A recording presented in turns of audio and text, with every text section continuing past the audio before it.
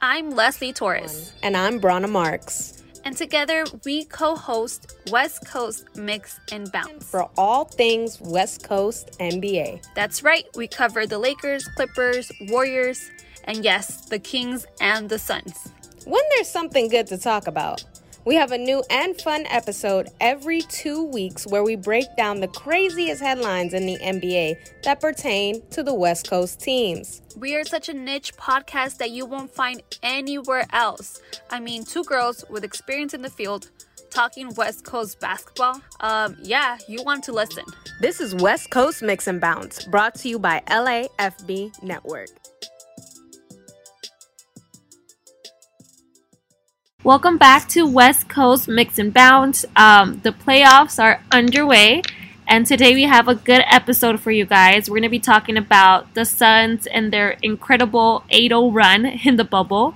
And then we're also going to talk about Lakers, Blazers playoffs.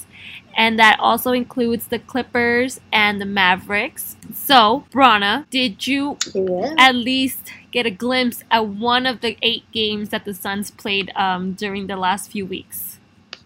Okay, sadly, no. No! Surprisingly, which sucks, because, I saw a numerous amount of highlights, and of course, the famous Devin Booker meme with him falling on the ground after shooting that buzzer beater and winning that game. So just to see just glimpses of how the Suns were playing in the bubble was, it gives me so much hope for next year. I'm like, okay, maybe their young core is actually like on the same page, and as long as, they keep Devin Booker, DeAndre Ayton, and Ricky Rubio, that's kind of like their big three per se. Yes. So, yeah, I feel like the structure there is like, whoa, it's like they just kind of flipped the script overnight. Yeah, like it was not easy at all. I saw a couple of them because I was bored and there's nothing else to do at home. So I did watch a couple of them, and it wasn't as easy as, an 8-0 run might seem. They played against the Mavericks. They played against the Clippers, the Heat, the Thunder, 76ers, and they didn't lose not once. And like most of the teams they played against are currently in the playoffs. So I was very thoroughly impressed, especially with Devin Booker. Like you said, he was everywhere. I think he was like the player of the game for every single game. Maybe in one, Aiden kind of got the best of him, but it was impressive, very impressive. In the last 8 games, he averaged 30.5 points, 6 assists, 4.9 rebounds, and then 50% from the field. So it's like he didn't miss as much, and he was just so incredible in the last 8 games. It was surreal to watch. Yeah, and this is not surprising for Devin Booker, right? We've seen him play some amazing games, score really, really incredible points, break records, all kinds of stuff. So this is not new for him, but to see his team actually rally behind him in a way that they were, like you said, able to beat a lot of teams that are currently in the playoffs right now. Sadly, they didn't have enough help as far as other teams losing for them to actually get into the playoffs. But man, I feel like they may, at least the first round, I feel like they could have gone to like a 7-game series because they just seem so gritty. They almost remind me of the Clippers a little bit, but right before they got Kawhi and PG, that grittiness, that youngness, that energy, it's really unmatchable. And like you said, he was averaging 35 plus points. He had 35 points 3 games in a row, and to do that is exhausting. That means you have to be really, really into each game, at 100% for you to be scoring like that, 50% averaging from the field is just like, wow, kid, okay, we see you, we hear you. The thing that was disappointing, though, to me was that he didn't get bubble MVP, which I didn't even know was a thing until Dame won it, and I was like, okay, we all know Dame is cool, Dame time, yada yada yada. But give it to the young guy. You know, he's out here really showing off. Just because they didn't get to the playoffs doesn't mean that he's wasn't worthy of some gloating recognition. Yeah, for sure. I mean, I'm pretty sure Booker would have been like, I don't really care about bubble MVP if it's not going to be a championship, but that's besides a whole other point. But to go back to your whole point about team chemistry and how they just kind of are trusting one another and they kind of like flip the switch, I totally agree. And I think that also has a lot to do with their coach, Monty Williams. He's proven to be like a really great coach, and the team likes him and they trust him. So, I mean, when you have that combination where you have a coach that can come in, tell you what to do, you respect his opinion, you respect what he has to say, and then you guys go out there and win, that's where I think makes a difference. And you can tell that as a whole team, they've kind of been able to get together and put their trust not only on their coach, not only on Booker, but on every single member of that squad. Because even like Rubio stepped up, you said Aiden stepped up. There was so many people, their bench. I was like, okay, like where did this come from? But obviously it all comes back to Devin Booker. Yeah, definitely. No, he is the core piece to their team. And oh my gosh, I'm just forgetting. Who is it? I think it was one of the players had said like he needs to get out of Phoenix or something like that. Do you remember hearing that? Who was that said that? His face is like in my head, but I can't remember his name for some reason. But anyways, yeah, so one of the players were saying that he should be on another team, and he got fined for tampering, of course. And I don't think that's true. You know, I think that they actually really do have a good structure. It's that whole idea like, oh, you have a big superstar, they shouldn't be on some, small franchise team. But I mean, you look at somebody like Giannis, who everybody was like, oh, he doesn't need to be in Milwaukee. I mean, now look at them. Yeah. You know what I'm saying? So I think that was Draymond Green. That's who it was. Yeah. Oh my gosh. I don't know why I couldn't get his name into my head. Don't worry. Google help me. Yes, Draymond Green always opening his mouth to say something.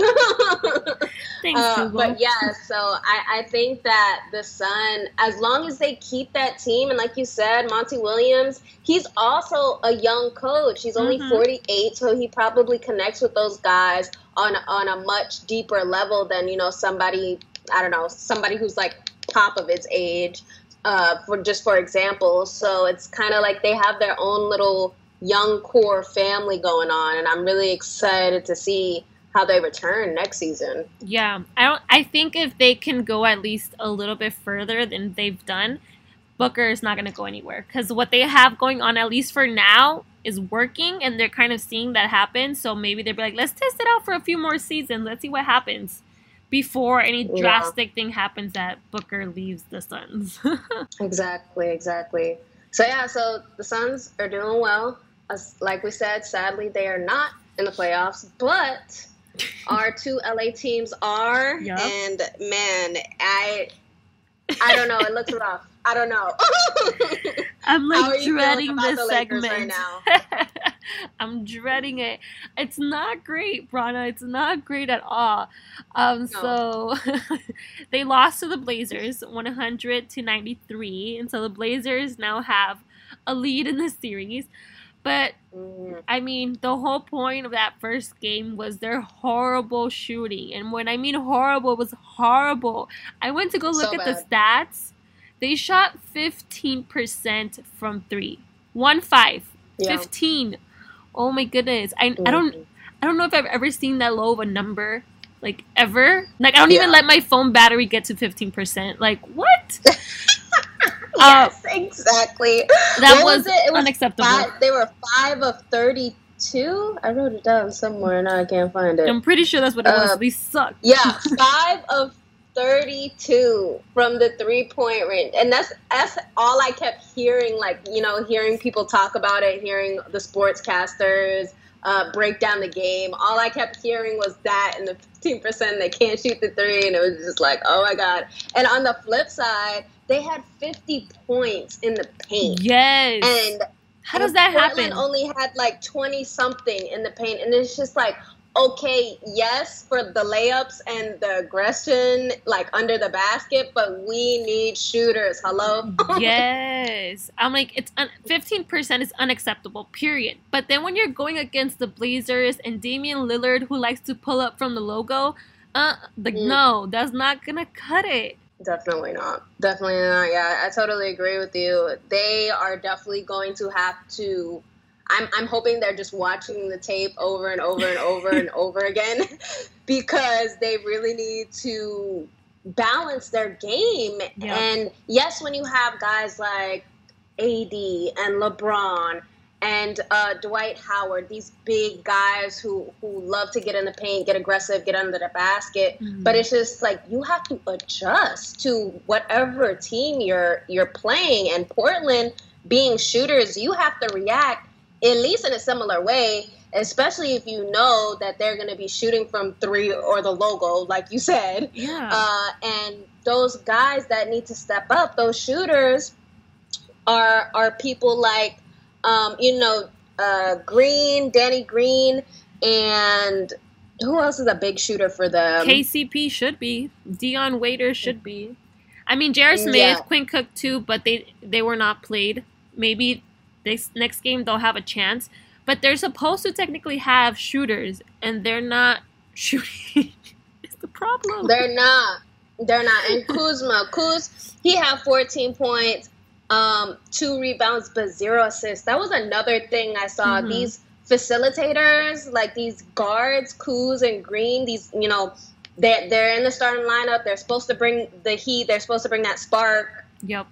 Even coming out in the first quarter, you could tell that it was uneven playing field. Yeah. They got outscored 36-25 off rip. They just looked a mess from the beginning. And again, Green also had 0 assists. But then on the flip, you have LeBron. He had 16 assists. And it's just like, he can't do everything. Yeah. He can't, be the shooter, be the assister, he had 17 rebounds too. I'm like, man, like the power ultimatum needs to be spread out more, and it's just like we know they can do it. We've seen them facilitate a good game and play evenly and play balanced, but man, they just came out and it was not pretty.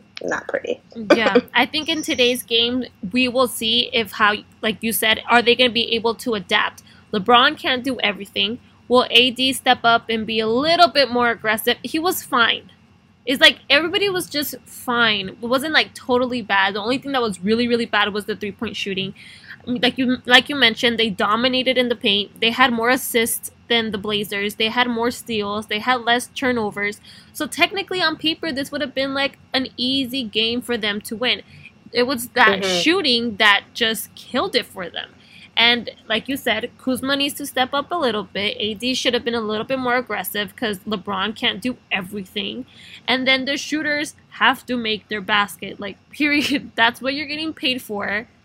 Figure it out. Then, get in a mode, get in a mood. Do something. But those baskets need to go inside. Because if your 3-point shooting is going to suck, I don't know how you're going to go on for the rest of the playoffs. And this is just the Blazers. If you keep going, you're going to meet more and more people and more players who are going to be able to shoot from anywhere because it's the playoffs and because that's what they do. So I just think like they need to get it together. Yeah, definitely. I think this was a wake up call for sure, if anything. And I mean, power to the Blazers because they are playing very well. But as a Lakers fan, and as a lot of Lakers fans, as LeBron fans, Kobe fans, like, we're just like, okay, but y'all need to just take this back seat so we can get this chip. Please. Exactly. Like, you know what I'm saying? Like, yes, they're playing amazing. All the kudos to them, but the Lakers really do. They have a lot of expectations on their back right now, and for them to be the team that I feel like America wants them to be, they're really going to have to flip it around. And like you said, on paper, it really wasn't that bad, but it's just that balance that they completely lost out on. They completely just missed the mark with the balance between shooting and being in the paint, and just facilitating in general. Like, they need to move the ball around. LeBron he shouldn't be playing guard. Yeah, we know that LeBron can play guard, whatever. Mm-hmm. But these roles need to be strictly determined so that they don't go out on the court again and look like a complete mess against the Portland Trailblazers. Yeah. And then, like, offensively, okay. But also, you have to guard Damian Lillard. If it wasn't Caruso, or if it wasn't somebody that's very, like, well defensively, they got to that pick and roll and then they just let Lillard shoot. And I'm just like, they're doing the same play over and over and over again. And I'm like, and I can see it from here. How are you guys not watching it from there? So this is like telling you guys something. You better be prepared for it on today's game. I feel like if I watch it one more time, I'm gonna throw up. Seriously, it was nauseating to watch. I was like, oh my god, this is painful. Yeah. They gotta look better than this. It's like their defense wasn't horrible, but it could have been better, because if I see that same play 3 or 4 times, are you guys watching the same thing I'm watching? Maybe I'm just a little bit more critical because it is my team, it is my squad, and I want them to, like, play out to perfection, which I know is, like, impossible. But I mean, they need to get it together for game 2 today. That's it. That's my last thought. But by all means, I'm right there with you. America wants it. We all want to see it happen. I mean, not all of us, but a good portion of us want it. And then on top of that, just to add the little cherry on top of this Lakers segment that we're talking about, they haven't been to the playoffs in 7 years, right? Feels like 100. I know, right? It's been like 85 years since the Lakers have made a playoff game. So it's like they do look like an amateur playoff team. That's exactly what they look like. It's like you have to be quick to adjust, because if you can't adjust, and they're playing these games almost back to back, they're in the same environment, they're not going anywhere, they're not traveling, they're in their heads all the time. Mm-hmm. So it's like, if you can't get out of your head in the game, you sitting inside the bubble in Orlando is not really going to help you meditate on the fact that you just need to adjust, period. You just need to adjust. Yeah. So, but enough bashing the Lakers. We could bash the Clippers now. Next. Roll call. Just kidding. Exactly. Who's next? Well, the Clippers weren't that bad, Game 1 versus the Mavericks. They kind of went as expected. The Clippers beat the Mavs 118-110. The Clippers were better than the Mavs. They won, like what you expected to happen for a second seed versus a seventh seed. You know what happened. Kawhi and Paul George played well as expected. First game, I think Kawhi had 29 points, 12 rebounds. Lou Williams played again, so his presence was definitely felt. He finished with 14 points. And from the Mavericks side, you had Luka Doncic with 42 points. So he was trying, rallying, trying to get the team together. But the better team won, the Clippers. Game 2, now that's a whole ass different story. Whoa, for real. I mean, it really speaks true to the Clippers, because since they got their whole, big two together, Kawhi and PG, we've always said that they have been inconsistent with their wins and losses. Mm-hmm. They could be great one day, look fantastic, like they're a championship team, and then the next day they could look like they all got their head in the clouds. Yes. And that's exactly what happened. And also, just to rewind back just a little bit, even in the seeding games, they were up and down with the wins and losses too. They got blown out some games. They were losing to close games. They went into overtime versus the Thunder. It was just kind of like what? I mean, I guess you could say it's a marathon. It's not a race, whatever. But in the second game, there were 6 players on the Mavs that had 15 plus points. that means you're not playing defense. And aren't y'all supposed to be a defensive team? Let's ask Pat. It's like they just kind of took a break and were like, we're not going to play defense today.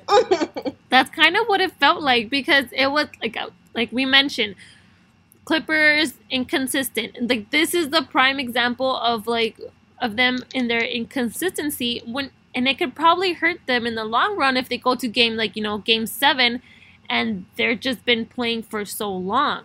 But the Mavericks led the whole game, even though the Clippers tried to kind of get in, make a cute run or something. The Mavs shut them down. And like you mentioned, where was the defense? They claim to be such a defensive team and defense first. And, you have players like Patrick Beverley, who's always being a nuisance and trying to get into people's head. And it's I did not see any of that. And I was kind of shocked, because I was dang, at least one LA team has to be better. And I was okay, the Clippers are. And now it's just well, not even the Clippers, because their inconsistency has shown up again. And it's a lot of credit to the Mavericks, who were able to play the game how they wanted to, and they were basically running the show the whole 4 quarters. Even when the Clippers try to make runs, it was no, we got this, and they'll move it back and sway the game back to their way. And like you mentioned, the Mavs bench stepped up. They had so many points. They were there. When Luka sat down, you were oh, well, maybe they're going to dip. No. Did not happen. I think at one point the Mavs led by 18 points with less than 5 minutes to go in the game. So, and Luka was sitting. So it just kind of goes back to that trust thing that they have going on. They have to trust one another, and I feel teams that do, who they trust their bench, they trust the players, kind of make these runs and win games. Yeah, for sure. And definitely totally agree. And then, like you said, Patrick Beverley, as much as we like to bash him and call him a nuisance, which he is, because I just remember watching game 1 and he had played 11 minutes and had 5 fouls and 0 points. And I was what are you doing, my guy? It was a total compliment. It was nothing. It was a compliment. Yeah, but that's him, He really is a nuisance on the court, and that presence was definitely missed in game 2 because he was out with a slight injury. And that aggression on defense was missing. And that's how I feel the game got so out of hand. Yes, they're a defensive team, but if they don't have that center point, I feel in Patrick Beverley, that aggression, getting Porzingis get kicked out the game, and Luka got into an argument with him, and, all this stuff, that attitude, as much as we like to downplay it, it really does change the energy of the game. It does. And somebody else on the Clippers is going to have to kind of replace that aggression on defense, because when they're missing that piece, it's they all just fall apart. It's it's complete chaos, and it's just this team went from like I said, championship looking image to just completely head in the clouds. So yeah, they're on the other side of LA. They also need to find their consistency and their balance as well. I don't want to blame the bubble. I don't want to blame what's happening, because they've had time to kind of come to terms that they're going to be playing again. But I don't know. I wonder if they would have been the same had there not been this long break. I wonder what it would be like. But this is the situation we're in now, and they need to get it together quick. And the team who gets it together the quickest will be the winner, basically. Because even the Bucks, I know we're on the West Coast and they're on the East Side, but even the Bucks lost. So there's something in the air in Florida right now. That's what I'm feeling. Real. No, I definitely believe that the bubble play has given a different motivation for some teams. Because they're not traveling, because on one side, because you're not traveling, you get to rest, yada yada, and sometimes it blocks that whole mental break kind of thing. But some teams are using that to their advantage. Like you said, I think this is like the first time when the bottom seed beat the 1 seed since I think like 2002 or 2003 or something like that. So this is a very unusual circumstance where you see these number 1 teams, they don't look as good versus the competition. But like I said, those teams that are the underdogs, they have more energy. You know, it's not home versus away kind of feel. It's a very neutral court. The refs are also being awkward, I believe, because there's a lacking crowd, so they don't feel pressure, so they're just calling whatever they want to call, which also changes the energy of the game. Totally, yeah. I think it was definitely affected in the first Lakers game. I felt like the game was going on forever, but it was because the refs have been making more and more calls. And I agree with you. I don't know if it's the bubble and they're just like, I don't have fans that are going to scream at me. Or it could be like the opposite. There's less noise, so they're able to either hear more or see more. Or how would the noise affect their vision? I don't know, but I think it should. You know, when you're driving and then you just like, I need to concentrate, and you put the volume down. Yeah, like somehow you're gonna see better. I feel like that's what's probably happening with the refs. They're like, I can see. No, for real, the sensory. I refed intramural in college, and I really do believe, you know, when it's a smaller crowd, you have more ability to concentrate on what's going on in front of you instead of what's going on around you, trying to filter out everything else. So they are being very, I don't know if I want to say nitpicky or it's just different. It's just different. It's different. The atmosphere is just different. So it's definitely causing things to play out different. And I think because of that, we may see some early upsets in this first round. I want to say I think so too, but I don't want to speak it into existence. I know too. But yeah, I agree. Like, it's a whole different environment, and they're in the bubble. It's either going to work for some and not work for others, and you have to be the player or the team to decide, am I going to like buckle under this and like hold on and bring it to a championship, or am I just going to like crumble and fall and let like all the outside stuff kind of affect our playing game? So it's tough. I don't really. Yeah, it is. And we may see more full 7-game series because of that kind of buckle between teams. It's definitely more competitive. I mean, just on paper, every team is scoring more than they usually score in a regular season. I mean, we're seeing 115 plus games, 120 plus games, 130. So they don't usually score. Teams don't usually score like this.